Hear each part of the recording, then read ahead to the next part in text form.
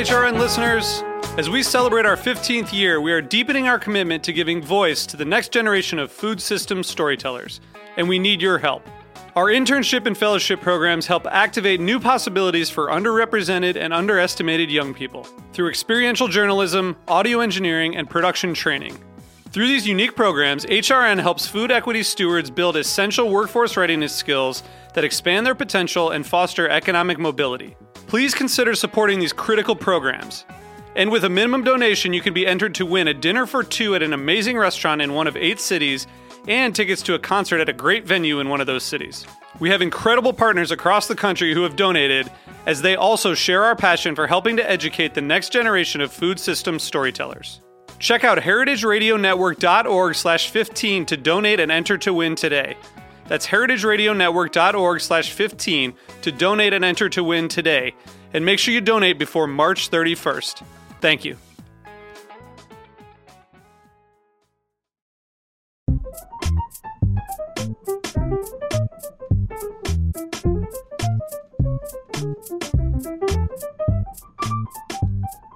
Hi, I'm Harry Rosenblum, host of Feast Your Ears here on Heritage Radio Network, and we are at the Charleston Wine and Food Fest. Hopefully you've been listening in to all the great interviews we've been having here today. It's a beautiful sunny afternoon here in Charleston, and I am very pleased and honored to have a chance to sit down with Tina L. Singleton today.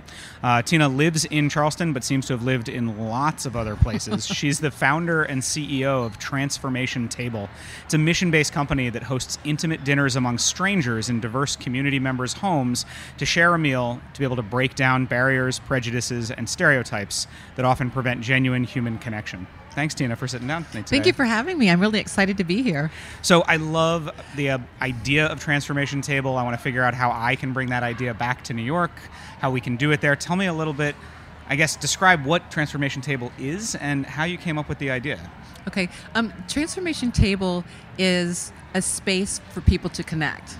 And the reason that I started Transformation Table is because I worked in international development for many, many years, and food was always my way in to different communities. Sure. And so I learned a lot about people who were different from myself. Yeah. You know, different cultures, different ages, different backgrounds, different experiences. And I found that food is a really easy and interesting way to break down some of those barriers that people often have that prevents connection. Absolutely. I mean, I think we do it a little bit without thinking about it in many cases, right? Food has become so popular. Absolutely. Blogging, social media. You go to a new city, and the first thing that I ask, and I think most people ask, is where should I eat?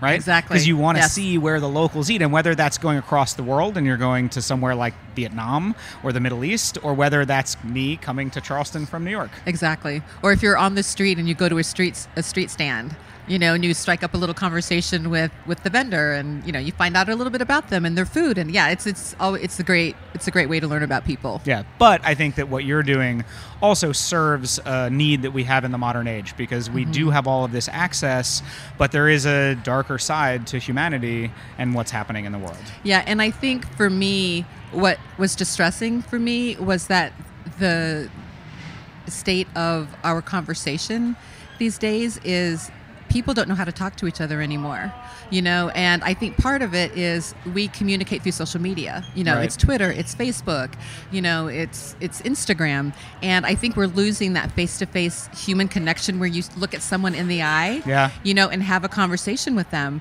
you know, and I think it's difficult to, at least for me, in all the different countries that I've been to, I find that it's really difficult to hate somebody when they're sitting right in front of you. Yeah, I mean, sharing a meal. You said that in your TED Talk. If people look online, you can find Tina did a TEDx talk here in Charleston about Transformation Table and creating it.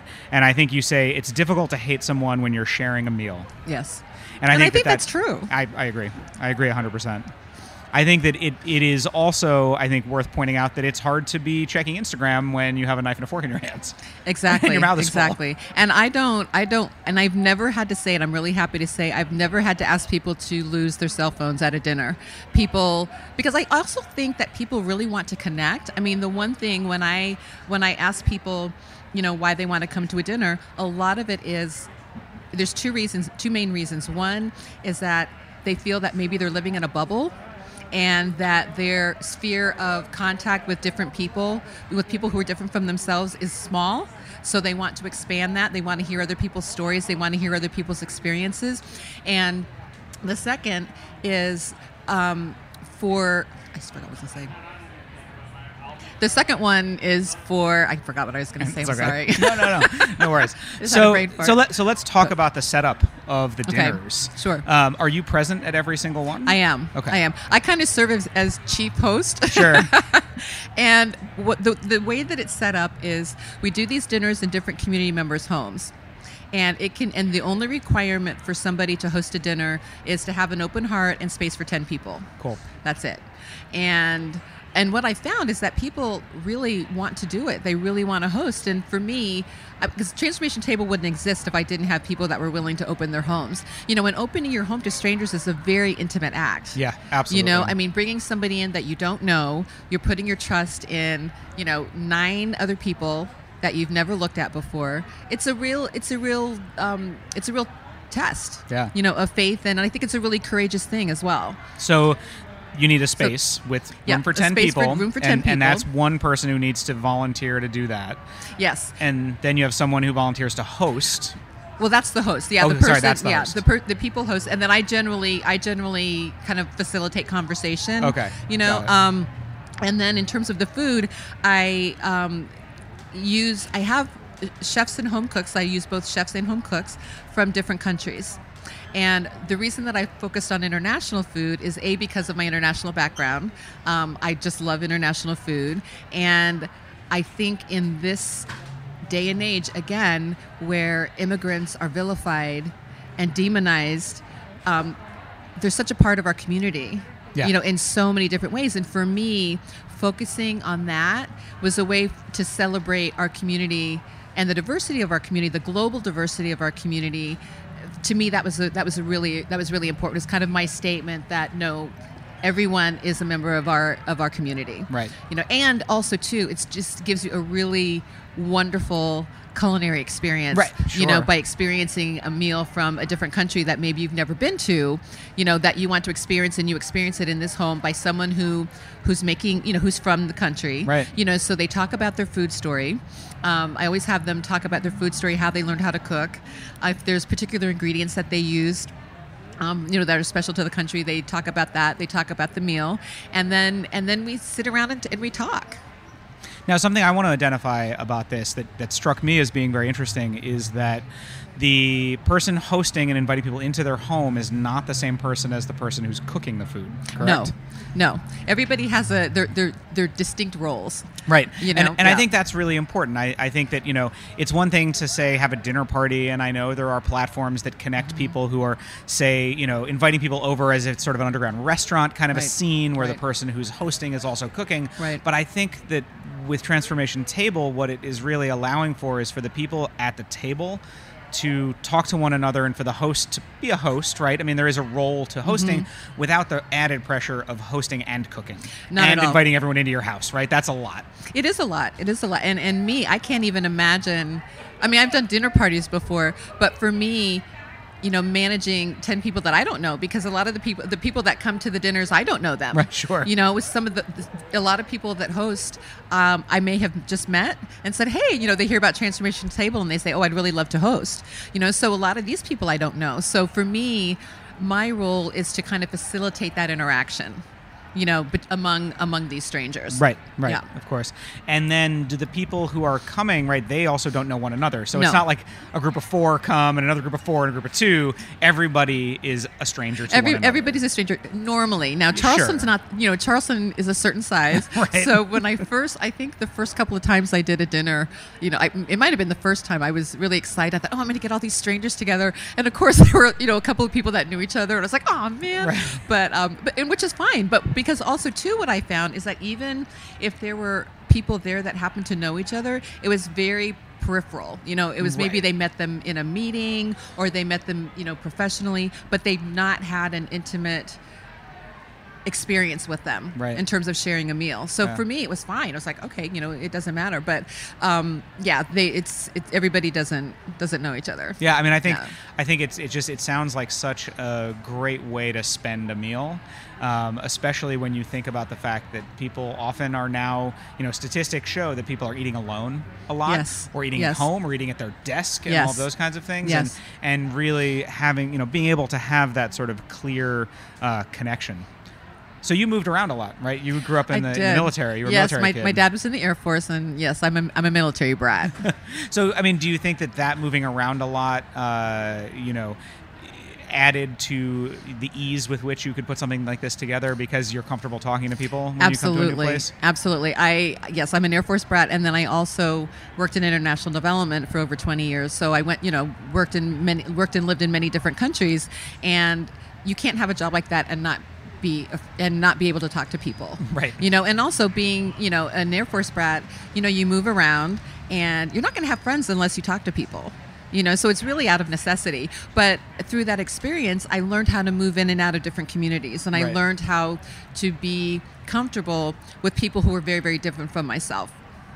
Are there other places that you have lived where you could identify that Transformation Table is something that is more necessary than other places? Or do you feel like it's just something that hopefully will spread around the world and we can all get closer together? My desire and my goal would be for Transformation Table to be all over the world. And I would love to see Transformation Table in every village, every city, every town across the globe.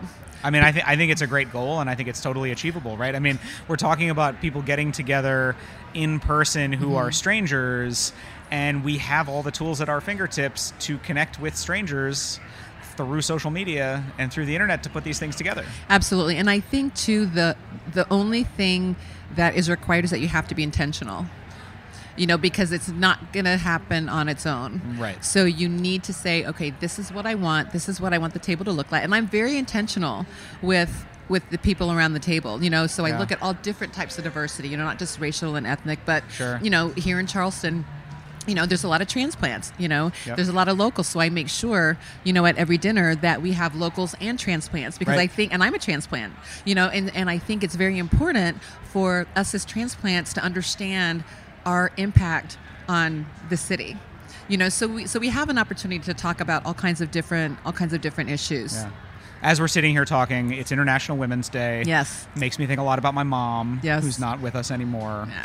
And actually in this conversation now with you, what I'm realizing is that there's an interesting, I guess, I'm drawing a connection in my mind between Transformation Table and trying to expand this around to the consciousness raising movement of the 70s, which my mother was a part of, where women got together, and it was this idea that groups of women would come together in their communities who didn't know one another, and they then formed these strong bonds because they would meet with each other. I think it was once a month, and it was at a different person's house every time. I love it. And one of the rules was that they weren't allowed to cook because of the time period, and that cooking was mostly performed by women in the home at that time. This was supposed to be sort of an escape from that, and men were not allowed. The men were supposed to leave the house if there were men in the house, and they were going to meet. And my mom always called it the Entenmann's group because they ate Entenmann's cookies, Entenmann's Bakery in New York. But that was a movement that I think was somewhat short-lived. I mean, I mention it to people, and I don't think it's that well known, but for me it was really well known because my mother developed these lifelong friendships with women that she met because they all got together. In her case, it was in White Plains, New York, at the Westchester County Center, and there was a lady holding up a sign with her town. And everybody who was in the town went over to the person with the sign, introduced themselves, and then they started on their way in this group that lasted for years in my mom's case. That's great. So I feel like this really is kind of an extension of that idea. Yeah. And I think the thing for me is, people ask me a lot of times, well, what's the agenda? What are you going to talk about? Which everybody always wants to know, right? And so for me, I don't have an agenda. Right. And I always tell everybody there is no agenda, because what I don't want to happen is for people to come already thinking about what they're going to talk about and what they want to say. Right. So, and what position they're taking on what issue and all of that. So there is no agenda. For me, my biggest agenda is that people connect. Right. I feel like people look at each other and people talk and people hear and listen to each other. because I think we're losing that ability to listen to each other, without automatically thinking about how we're going to respond, to something, just sitting and listening and taking in what is being heard and taking in that person's story and that person's experience, and what I found is that it's those little conversations that I think and that I've seen that have a big impact. The agenda is getting people to the table. Yes. And then takes it from there. Can you give a specific example of a connection that was made between two people at one of the dinners? Sure. Actually, one that I think about a lot because it was just so interesting, and I just sat there going, wow, this is really interesting. I recently had a dinner, I think it was my November dinner, and our host actually was from Italy, and her husband was from Sweden. And there was, we were a very diverse table, and there was an African-American woman that was there who has a son and children. And the host was mentioning that her daughter wanted to date an African-American boy at her school. And the host was saying, she didn't understand, and the mother of the son called her and said, "Are you okay with this?" And she couldn't understand why the mother called, because she said, "Well, of course I am," And so she asked, why is this a big deal? And the African American mother, who had an African American 16-year-old son, said, "This is why." She kind of explained to her the dynamics of interracial dating here in Charleston and in the South. Yeah. And so. This woman who's from Italy and has a very different concept about race, right, than we do. I'm watching these two mothers, of teenage children that are connecting and talking about dating. And so it was really interesting to watch this African American mother telling this Italian woman, well, this is why this is important. This is why this mother called you. Yeah. And so she ended up understanding, going, okay, I get it. I understand that. So for me, that's what it's about. It's like right. Those little conversations that happen that just breaks open a different level of understanding. Absolutely. And it's that connection over food that is incredible and is so important, because if those two people were standing in line together at the coffee shop, the likelihood that conversation would have come up, or that they would have been willing to share things that are very personal exactly. and very, and so intense is very unlikely. Yeah. We just had a dinner 2 weeks ago, and we featured Afghan food. And one of the reasons that I always like to feature Afghan food, one is that I lived and worked in Afghanistan for 6 years. So it's near and dear to my heart, the country is. And also I want to give people a different perspective of the country, because all you hear and see in the media is the Taliban and, explosives and suicide bombers and all of that. And so, for me, it's important to show a different side. Yeah. Now, what happened at that dinner, because we had Afghan food and we had an Afghan chef, Fauzi, who's a very dear friend, one of her helpers was with us, and she ended up telling the table about her father being killed by a missile in the 90s when the Taliban, was in power. And she shared what her family went through. And she shared, the fact that, her mother was left with 4 children to raise, right. One son and the rest daughters. She talked about how she ended up having to learn how to drive, being a female, because her mother, the son was going to have to go to work, and if there wasn't anybody else there to drive, they would be stuck. So she's telling us this really very, very personal, intimate story, and she's crying. And everybody, you could have heard a pin drop, and for me, I just thought, okay, here are all these people around the table. A few of us, there was one of the hosts had been a Peace Corps volunteer there, but everybody else didn't have an idea about Afghanistan, right? But they're hearing this very personal story from this woman, this Afghan woman. And for me, I just thought, okay, so the next time that these people around this table hear about the Taliban, hear about Afghanistan, they're going to think about that woman's story. And there's now a human face on that issue. Yep. And so for me, that's what it's about as well. Putting a human face on issues that, are sometimes not always shown in multiple lights. And then they're going to recount that story, right? Because they are now only one degree of separation from that, so that when someone is talking about Afghanistan, when someone is talking about what happened there, and perhaps, is only doing that based on what they've seen in the media, then that person who was present has an opportunity to say, well, wait a minute, I met someone, I heard their story, that's not, that what they told me I know to be true, what you're talking about maybe is a little bit... Exactly. And we had dinner at a Muslim couple's home, and we had this really interesting conversation about the difference between Islam and Christianity. Right. And people asked questions that I think in different circumstances maybe people would have said, well, why are you asking that question? And maybe would have been very judgmental about those questions. But for me, it's important to create space for people to be able to ask those questions without fear of judgment. Right. So they can open up and say, okay, so I don't understand. What's the difference between Islam and Muslim? What's the difference between this? And people, people explain, right. So there's kind of like a clarification about, okay, so this is what Islam is. This is what it isn't, So again, for me, it's those little conversations that happen that I think just expands people's minds and just makes people think differently about people that they see in their community. Do you find that people also talk about common interests like sports or like local politics that connect them because they are all living in the same place? We do. Yeah. I mean, I think what inevitably comes up, of course, here in Charleston, a lot of times is race. Race comes up a lot.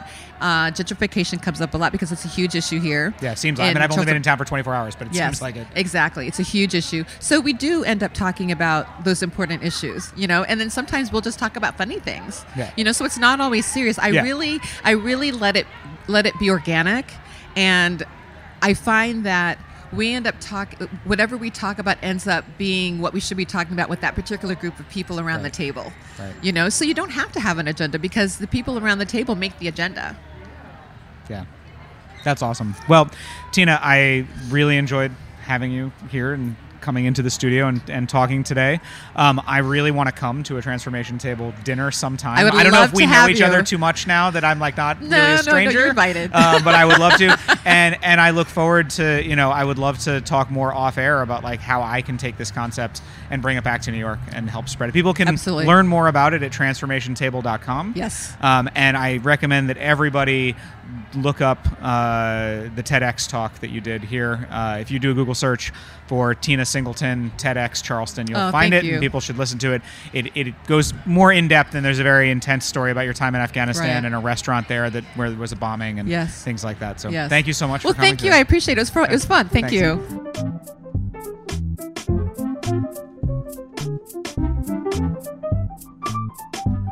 Thanks for listening to Heritage Radio Network, food radio supported by you. For our freshest content and to hear about exclusive events, subscribe to our newsletter. Enter your email at the bottom of our website, heritageradionetwork.org. Connect with us on Facebook, Instagram, and Twitter at heritage_radio. Heritage Radio Network is a nonprofit organization driving conversations to make the world a better, fairer, more delicious place. And we couldn't do it without support from listeners like you.